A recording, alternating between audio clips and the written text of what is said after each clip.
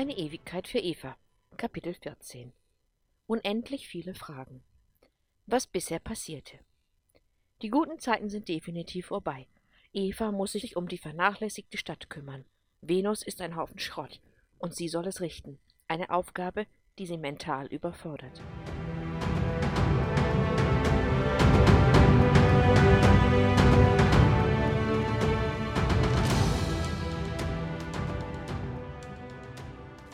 Episode 37.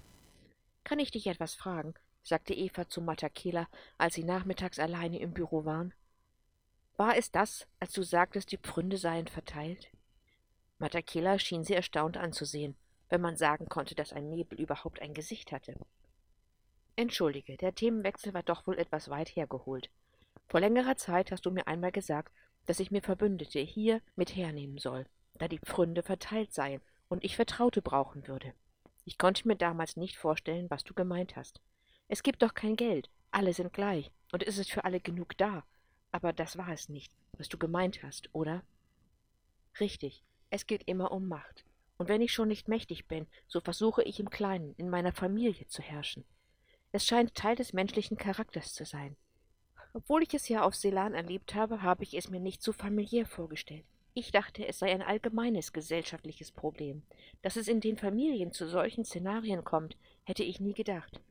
Was machen wir mit den Frauen, die so handeln? Wir können sie doch nicht alle töten.« »Sicher nicht. Du musst dir einen Plan überlegen.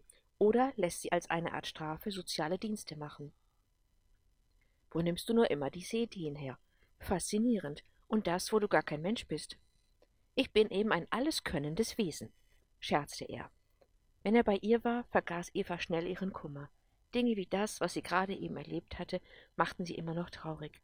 Manchmal schimpfte sie deshalb mit sich, da sie die Menschen doch inzwischen besser kennen sollte. Manchmal ließ sie es zu, traurig zu sein, und erlaubte sich auch mal, unzulänglich zu sein. In diesen Momenten hätte sie Matakela gerne in den Arm genommen, aber das würde niemals möglich sein. Während Eva arbeitete, dachte sie immer wieder über diese sozialen Probleme nach. Wie hatte man das vor dem Krieg auf der Erde geregelt? Sie konnte sich einfach nicht erinnern.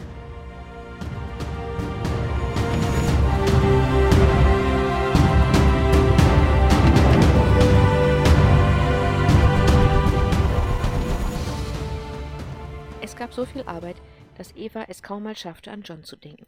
Spät in der Nacht, wenn sie sich hinlegte, war er ihr letzter Gedanke, und dann übermannte sie auch schon der Schlaf.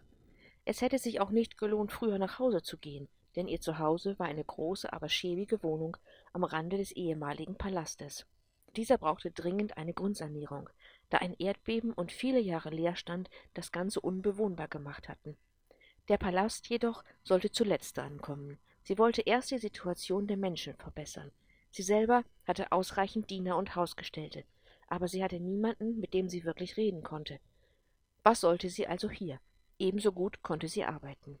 Manchmal, wenn sie so gar nicht in ihr schreckliches Zuhause gehen wollte, gesellte sich Matakela abends zu ihr. Sie plauderten dann in ihrem Büro, und Eva konnte Fragen stellen, die ihr am Herzen lagen. Außerdem tat es ihr gut, die Probleme des Alltags mit ihm zu besprechen. Wenn sie so die momentane Situation überdachte, dann hatte Eva immer das Gefühl, dass irgendetwas in ihrem Stab fehlte. Aber was? Wie hatte man diese gesellschaftlichen Probleme vor dem Krieg auf der Erde geregelt, dachte sie wieder und wieder, aber sie konnte sich einfach nicht erinnern. Naja, sie hatte es ja auch nie wirklich verfolgt. Sie war in einem kleinen Dorf aufgewachsen, bei ihrer alten Tante. Ihr Leben war friedlich gewesen, friedlich und unspektakulär, bis der Krieg ausbrach. Nie hatte es soziale Probleme im Dorf gegeben, man unterstützte sich gegenseitig. Wie es in den großen Städten ausgesehen hatte, wusste sie nicht. Interessanterweise wusste auch Matakela keine Antwort, wenn sie ihn danach fragte, und das war wirklich ein Ereignis. Er, das gebildete Wesen des Universums, hatte immer eine Antwort. Immer. Er wusste alles, nur das nicht. Hatten die Wesen denn keine Gesellschaft, die manchmal Fragen aufwarf?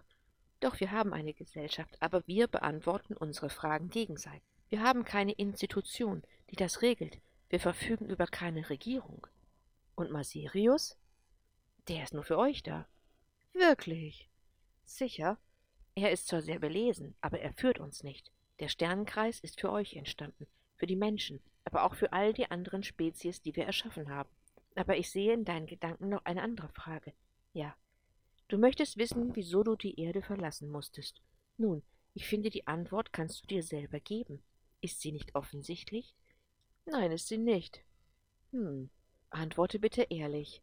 Hätte ich mit meinen Fähigkeiten nicht auch auf der Erde zu Fortschritt und Verbesserung beitragen können? Es ist meine Heimat. Die Erde liegt mir am Herzen. Matakela schmunzelte, und irgendwie umwehte sie plötzlich ein warmer Wind. Eva bemerkte es nicht zum ersten Mal. Jedes Mal, wenn er zärtlich sein wollte oder er sich um sie sorgte, sie vielleicht sogar trösten wollte, wurde der sonst so kalte Nebel warm. Eva lächelte ihn an, und er erklärte ihr, dass die Erde anfänglich Selan technisch wie auch gesellschaftlich deutlich überlegen gewesen war.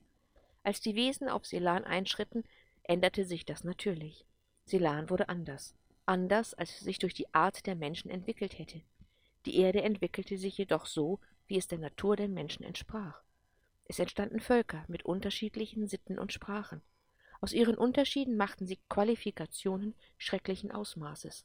Farbige Menschen galten schlechter als weiße Menschen, Reiche galten mehr als Arme.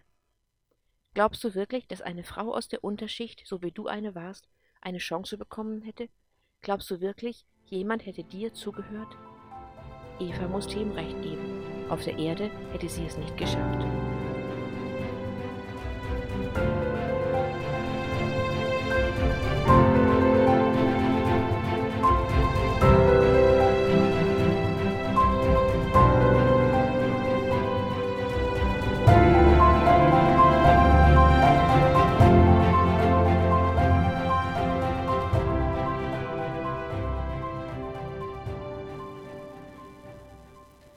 So vergingen die Abende und die Tage waren gefüllt mit Arbeit. Nachdem Eva alle wirklich wichtigen Arbeiten organisiert hatte, ging sie weiter jede der Akten, die es über die Bewohner gab, durch. Sie las sie alle und traf auf viele Schicksale, die so nicht hätten sein müssen. Dabei hoffte sie inständig, dass die Venus der einzige Planet sein möge, der solche Schicksale trug und so von Abhängigkeiten geprägt war. Damit hatte sie gedanklich ihr Stichwort für den nächsten Auftrag. Sie wollte einen großen Bereich schaffen, in dem Landwirtschaft erfolgen konnte. Sie wollte möglichst autark werden. Des Weiteren wollte sie einen großen Park, der zur Erholung und dem Vergnügen der Bewohner sein wollte. Zudem sollte er einen breiten Sport- und Spielplatz haben, damit Kinder und Erwachsene sich bewegen konnten. Man sollte von vielen Fluren aus die Bäume und Blüten sehen können. Ein verzweigtes Netz von Rasenflächen sollte sich von Wohnbereich zu Wohnbereich ziehen und am Ende in den Park münden. Immer wieder dachte sie bei ihren Planungen auch daran, wie gut es wäre, eine zentrale Mensa zu haben, ein Ort des Essens, aber auch der Kommunikation. Die Leute köchelten in ihren kleinen Wohnungen, sie nahmen kaum Kontakt zu anderen auf, verließen selten die schäbigen Wohnungen. Sie musste schnell etwas unternehmen. Was bisher nur eine Idee gewesen war, musste dringender denn je in die Tat umgesetzt werden. Die Venus veränderte sich. Langsam verstanden die Menschen, was Eva bewegen wollte, und begannen ihr zu folgen. Eine gleichberechtigte Gesellschaft, eine friedliche Stadt, ein lebenswerter Planet waren gar nicht mehr so weit entfernt.